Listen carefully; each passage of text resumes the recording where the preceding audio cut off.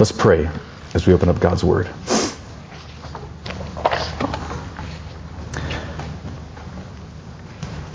Thank you for the book of Hebrews. It's an amazing book that you've given us. What a privilege to study. Help me, give me wisdom, give me your heart, give me your strength, Lord. And I pray that you would unleash the power of your Spirit through the Word of God and deeply impact each of our hearts this morning. We pray this in Jesus' name. Amen.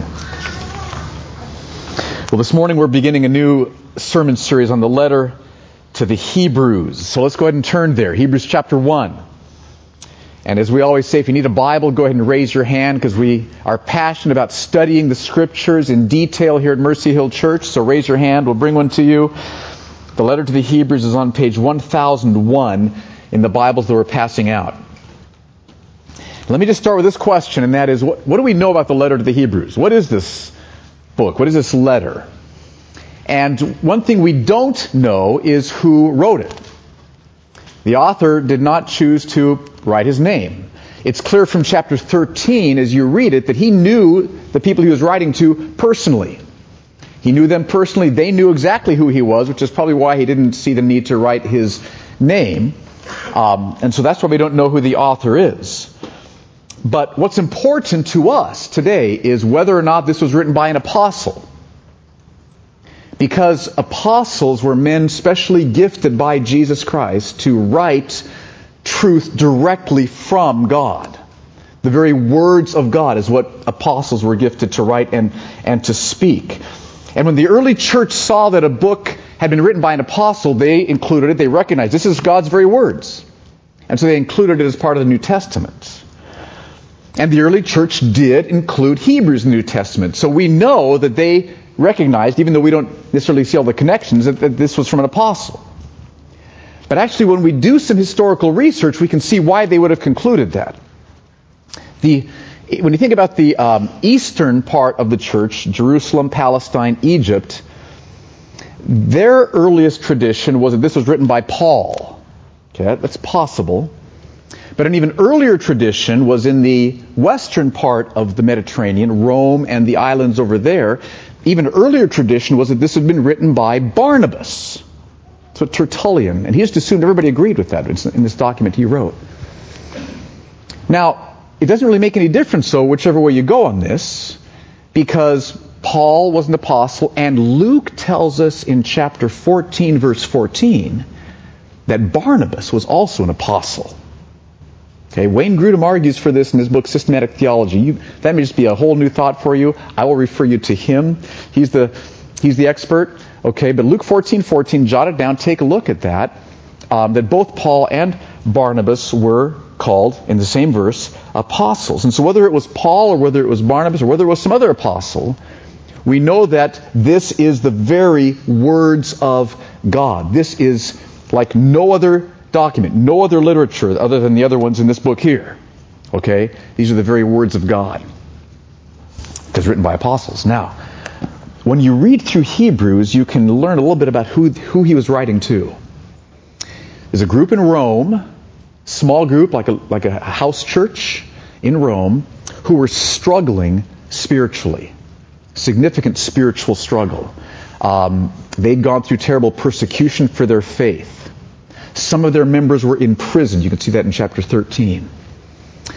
And some of them had stopped gathering with other believers, maybe because of fear of persecution, we don't know, or just drifting from the faith. Some have stopped gathering.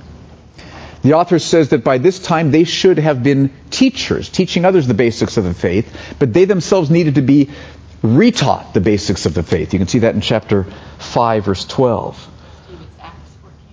I'm sorry, Acts 14:14. What did I say? Luke. Not Luke. Luke wrote Acts, but it's Acts 14:14. Thank you. Everybody's like, where is that about Barnabas being an apostle? Okay, thank you. Acts 14:14.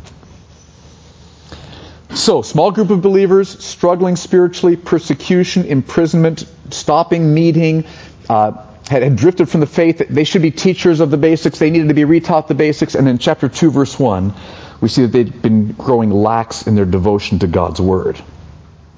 So let's start with where the author starts. Chapter 1, verses 1 through 4. and see what he speaks to this small group of struggling believers in Rome. Here's what he says. Long ago, at many times and in many ways, God spoke to our fathers by the prophets, but in these last days, he has spoken to us by his Son, whom he appointed the heir of all things, through whom also he created the world. He is the radiance of the glory of God and the exact imprint of his nature. And he upholds the universe by the word of his power. After making purification for sins, he sat down at the right hand of the Majesty on high.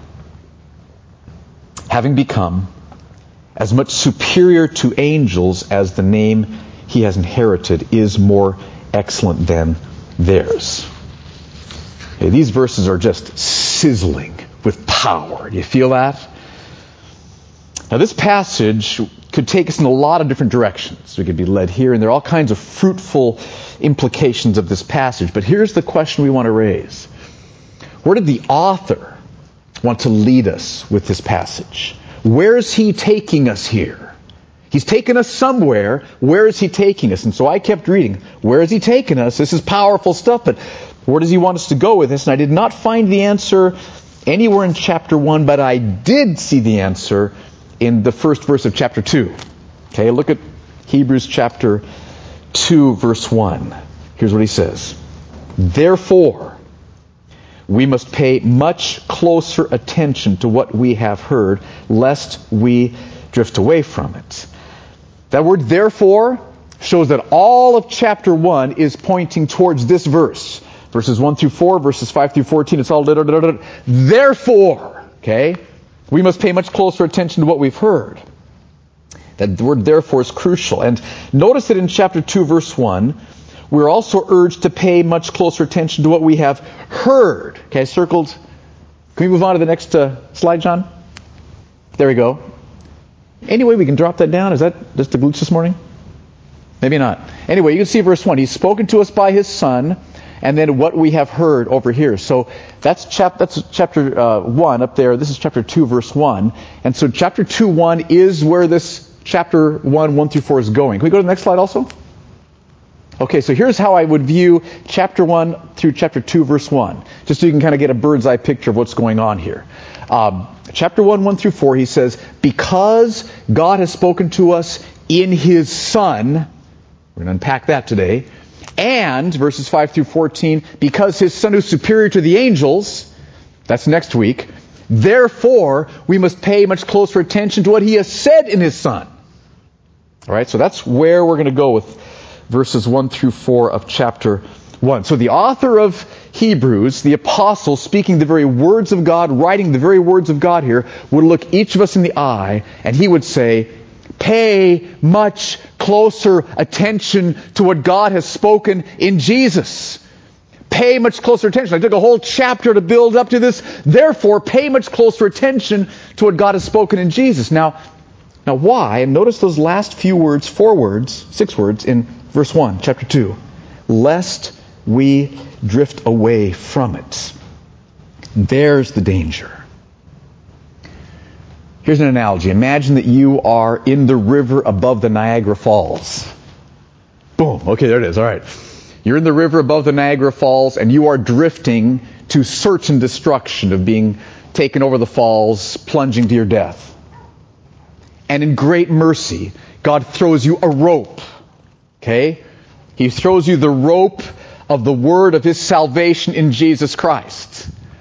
Now, if you cling to that rope, okay, you're feeling the current, rumble, rumble, rumble, okay, Niagara Falls, you're feeling the current pulling you. If you cling to that rope tenaciously and passionately and persistently and continuously, you'll be pulled away from the falls to heaven, salvation. If you don't cling to that rope continuously, tenaciously, passionately, you will flow down to eternal destruction. That's why the author wants to urge us to pay much closer attention, to grip the rope of God's revelation through His Son, Jesus Christ. Grip onto this rope, lest you drift away. There's a current flowing. If you're not gripping, you're going. Understand that. There is a current. You are in the river. Feel it? Oh, do you feel it? It's in here. Indwelling sin, remaining sin. It's out there, but it's in here. You're feeling it. Grip it, lest we drift away from it. Now, he doesn't just, though, want us to try to grit our teeth and try to kind of discipline ourselves. That's not how the Bible is set up. I love how the Holy Spirit inspired the Scriptures. God didn't just give us commands, which He wants us to will ourselves to obey. He's also given us reasons, which the Holy Spirit will use to motivate us to obey. And that's what chapter 1 is all about. And chapter 1, verses 1 through 4, has 7 reasons why we must grip all the more tightly, tenaciously, continuously to the Word of God's revelation in His Son, Jesus Christ. 7 reasons. So here's what I'm praying. Some of you have not been gripping to the Word of God. Okay? Just ask yourself. Think about your life. Do you hold on to the Bible like you would hold on to a rope keeping you from going over the Niagara Falls? Do you grip God's revelation in Jesus Christ that way? Is there a passion in your heart to start off the day renewing your hold on who Jesus Christ is as revealed in God's Word? I got to start by, I'm holding on. Okay, good. Right? Is that how you start the day? Do you go through the day clinging to Jesus Christ as He's revealed in the Scriptures? When you feel the pull of boredom, or the pull of lust, or the pull of greed, or the pull of just, fame and fortune or whatever, when you feel those pulls, do you, I'm feeling the pull, holding onto the rope. Okay? Some of you you're not gripping onto the Word. And we all could grow more, I'm assuming. We all could. Okay, so 7 reasons we should pay close attention to God's Word. Are you ready? Got your seatbelt on? All right. First reason, because this Word was spoken to us by God's Son. Verses 1 and 2. Long ago, at many times in many ways, God spoke to our fathers by the prophets, Old Testament, but in these last days, He has spoken to us by His Son. So in the Old Testament, God spoke by the prophets. All right, now the prophets were men. They were gifted by God to write God's very words, which is why we love the Old Testament. Okay, we love the Old Testament Scriptures. I hope you do. We here at Mercy Hill, we love the Old Testament Scriptures. But the prophets were just men, and they were just speaking about God. Okay? Jesus was God. It's one thing for somebody to say, let me tell you about somebody. But if that somebody says, I'm here, that's much better. That's superior. That's more clear. Right? So all through the Old Testament, God's sending men. He's gifting them to write truth directly from God. And it's very powerful, very helpful. But God came in the person of Jesus. God came. He was here. And so the Old Testaments talk about what He would do when He comes, looking ahead to the coming of the Messiah. The 4 Gospels, Matthew, Mark, Luke, and John, talk about what Jesus was doing when He was here. So we can see in those 4 books the revelation of Jesus here on the earth, what He did, what He said. And the rest of the New Testament unfolds implications of God's revelation in Jesus. But the point is that this book contains revelation of God coming to earth in the person of Jesus. He spoke to us by His own Son being here, which makes this book far more important than Facebook, far more important than email, right? Far more important than anything else that you would do. Grip it. Hold to it. consistently, tightly, tenaciously. That's the first reason. Second reason, because this word was spoken by the one who is the heir of all things. I mean, each of these statements is just like, whoa. Verses 1 and 2 again. Long ago, at many times and in many ways, God spoke to our fathers by the prophets, but in these last days He has spoken to us by His Son, whom He appointed the heir of all things. The day is coming when the Father will honor His Son for His death and resurrection by giving Him everything as His inheritance. Everything. Now, here's how this struck me. Some of you might hold back from really gripping tenaciously to the word because, well, like people at work would scoff if they knew you were doing that. Or, talk show hosts kind of scoff at that. Or, celebrity athletes don't bother with that. So, those are reasons that can make us hold back. But see, the author of Hebrews wants us to understand that at the end of history, Jesus is going to inherit everything. Everyone who's ever lived is going to see the Father giving Jesus Christ everything.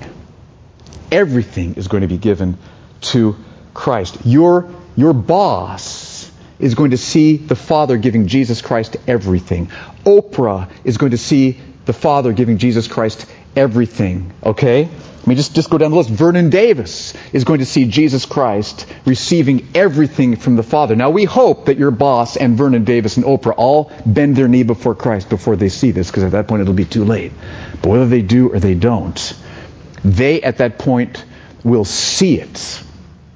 And you will be so glad that you held to the revelation of the one who's going to be receiving everything as his inheritance. So don't let the fact that people scoff today or ignore it today or don't mention it or mock it today, don't let that hold you back. This is the rope. The revelation of God in Jesus Christ contained in this book is the only rope. Hold it. You'll never regret it. That's the second reason. Third reason, because this word was spoken by the one through whom everything was created.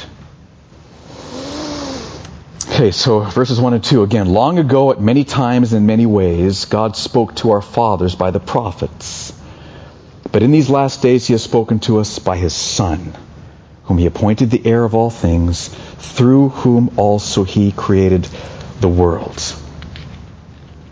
Now think about this. How would you feel if you were handed a nuclear reactor with an instruction manual, and you were told that this nuclear reactor, if you followed the instruction manual, it could provide all the power needs you have for the rest of your life. Okay, all your power provided. Or it could blow up and destroy you. Okay, so here you are. You've got this nuclear reactor. How important would it be to understand the instruction manual? Be up there on your list, right? Okay, you'd probably read it a couple times at least. All right, you'd be making sure. Now, what the author says here in this verse is that everything was created through Jesus, which means that Jesus has infinitely more power than a nuclear reactor. We are dealing here with power. And this book tells us about His power and about how because of our sin, all of us face His power in punishing us forever. Okay? But this book also tells us that He Himself came and died on the cross. And that when we cling to the word of who He is, His power is changed from power that's going to punish. Because our sins were punished in His death on the cross, all of His power is devoted to do us good. So instead of power to punishment, power for good for the rest of our lives until eternity. So two very different directions that come from clinging. The moment you cling to this book, all your sins are forgiven. The moment you cling to Jesus Christ as revealed in this book, His power is devoted to do you good. So how important Is it to read these instructions which tell us how to experience Jesus' power for blessing, for forgiveness, for favor, for joy, for heart satisfaction in Him, for overcoming sin? How important is it just to understand how to access His power for that, and instead of experiencing His power for punishment? Think about it. How important is it? This is the instruction manual for the nuclear power, for the one who's infinitely more powerful than nuclear power. So cling to it. Fourth reason. This word was spoken by the one who is the radiance of the glory of God and the exact imprint of His nature. Verses 1 through 3. Long ago, at many times and in many ways, God spoke to our fathers by the prophets. But in these last days He has spoken to us by His Son, whom He appointed the heir of all things, through whom also He created the world. He is the radiance of the glory of God and the exact imprint of His nature. Now, the analogy of the river in Niagara Falls could be a little misleading on one point at least. And that is that the main idea from that analogy is that this keeps us from destruction. And that's true. That it does that, okay? But, and that if we grip to this rope by faith, then we'll avoid that punishment, that eternal destruction. But there's something else that happens when we grip this rope. Not only are we held back from going over the falls, we are also pulled into the presence of the one who is the radiance of God's glory and the exact imprint of His nature. So when you grip the truths of this book by faith, you're pulled into the presence of the radiance of God's glory. And that is your highest joy. That's the ultimate value of the universe, is the glory of God in the face of Christ. And so this doesn't just keep you from punishment. That's huge.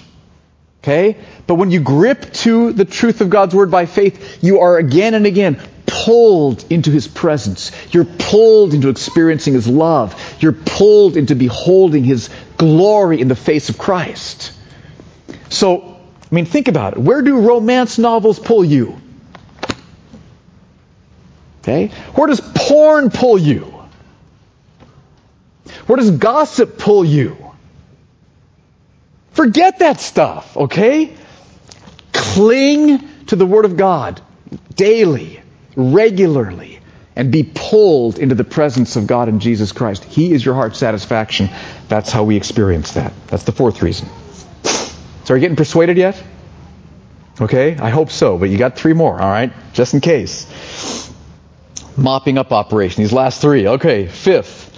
Because this word was spoken by the one who upholds the universe by the word of His power. Verse 3, He is the radiance of the glory of God and the exact imprint of His nature, and He upholds the universe by the word of His power.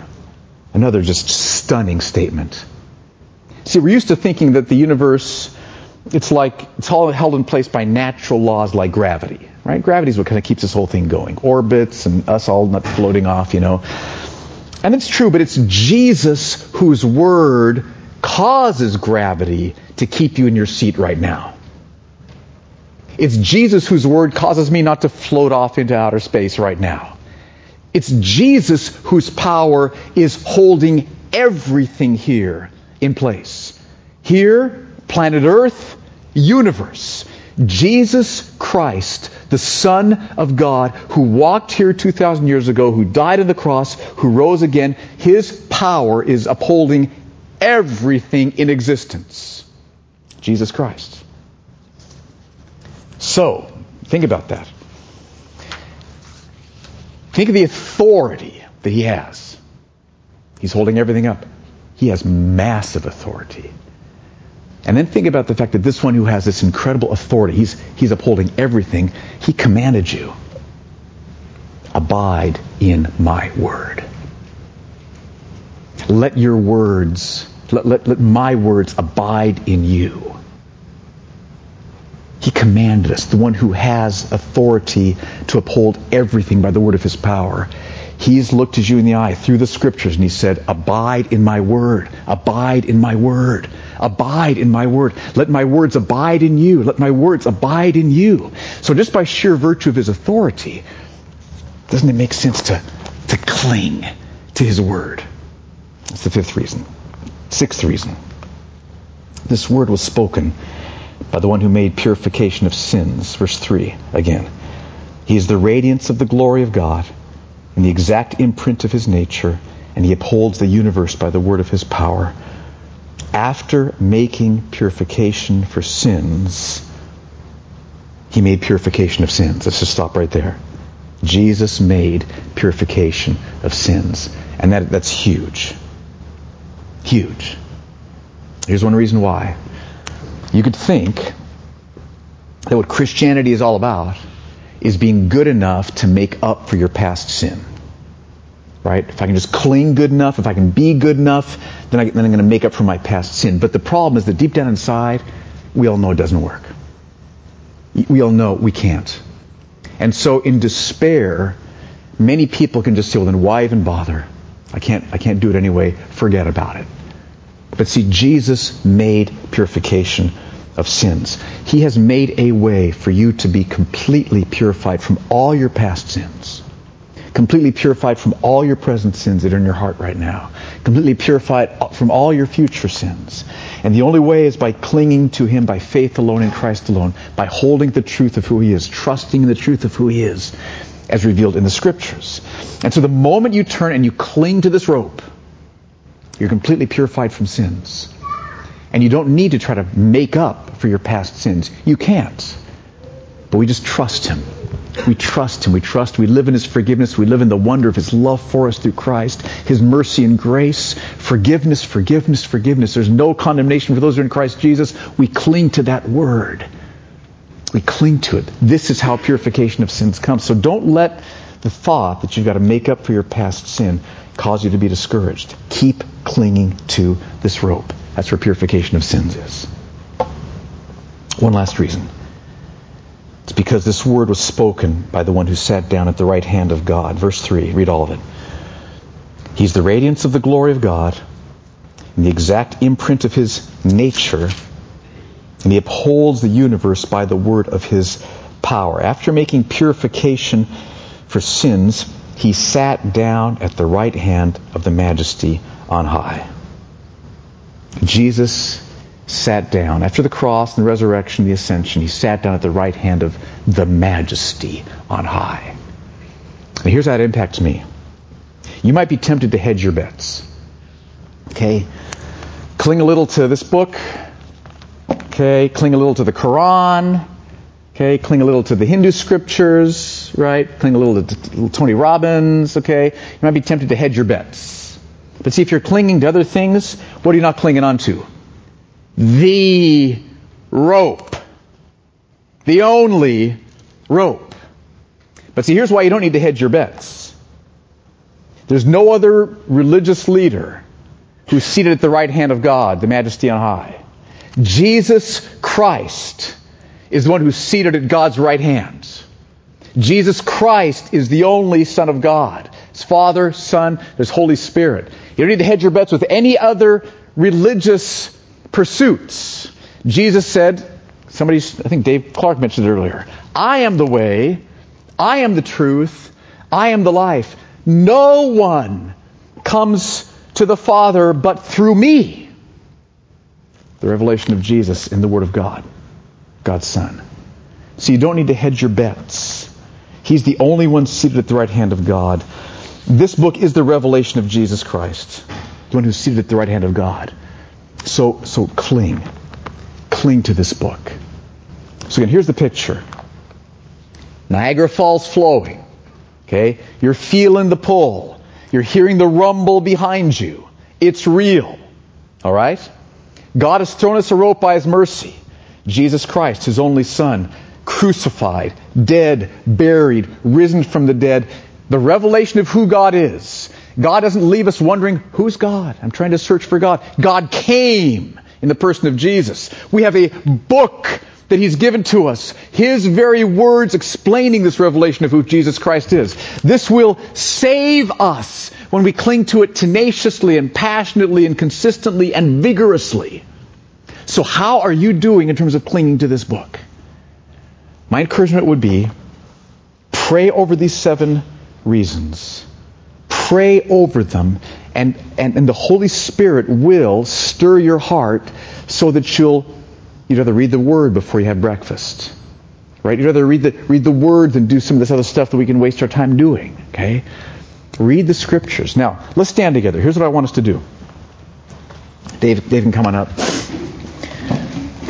I'm just praying that this morning that some of you want to make this like really a tangible thing, like, okay, maybe I've been drifting, haven't been gripping as consistently, I've been letting go of my grip too much, or haven't been gripping at all.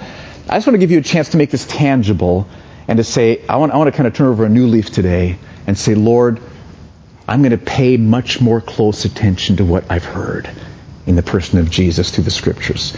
Just come on up here and kneel down. We want to pray for you. If this is, again, some of you, we're at all different levels, different places, but if you this morning, the Holy Spirit's stirring your heart, this is Holy Spirit working in your heart, I want to grip to the Word more. Between me and the Lord, this is what I want to do. Somebody come pray for me. Come on up right now and just kneel down, and then we're going to have people come up and pray for you. So come on up. Be bold. We're all family here. Lord, I pray that you'd move upon us right now. Lord, help us to feel that the river is flowing, the current is going, and we need to be gripping. Thank you that you, by the power of your Spirit, will enable us, Lord, to set other things aside. You will change our hearts through these 7 reasons so that we grip onto your word. So, Lord, come right now with power. Bring your grace upon us, Lord. Let's have some folks come up here and just lay hands on these that are here and pray as we're praying over them. And so coming up, prayers, come on up here.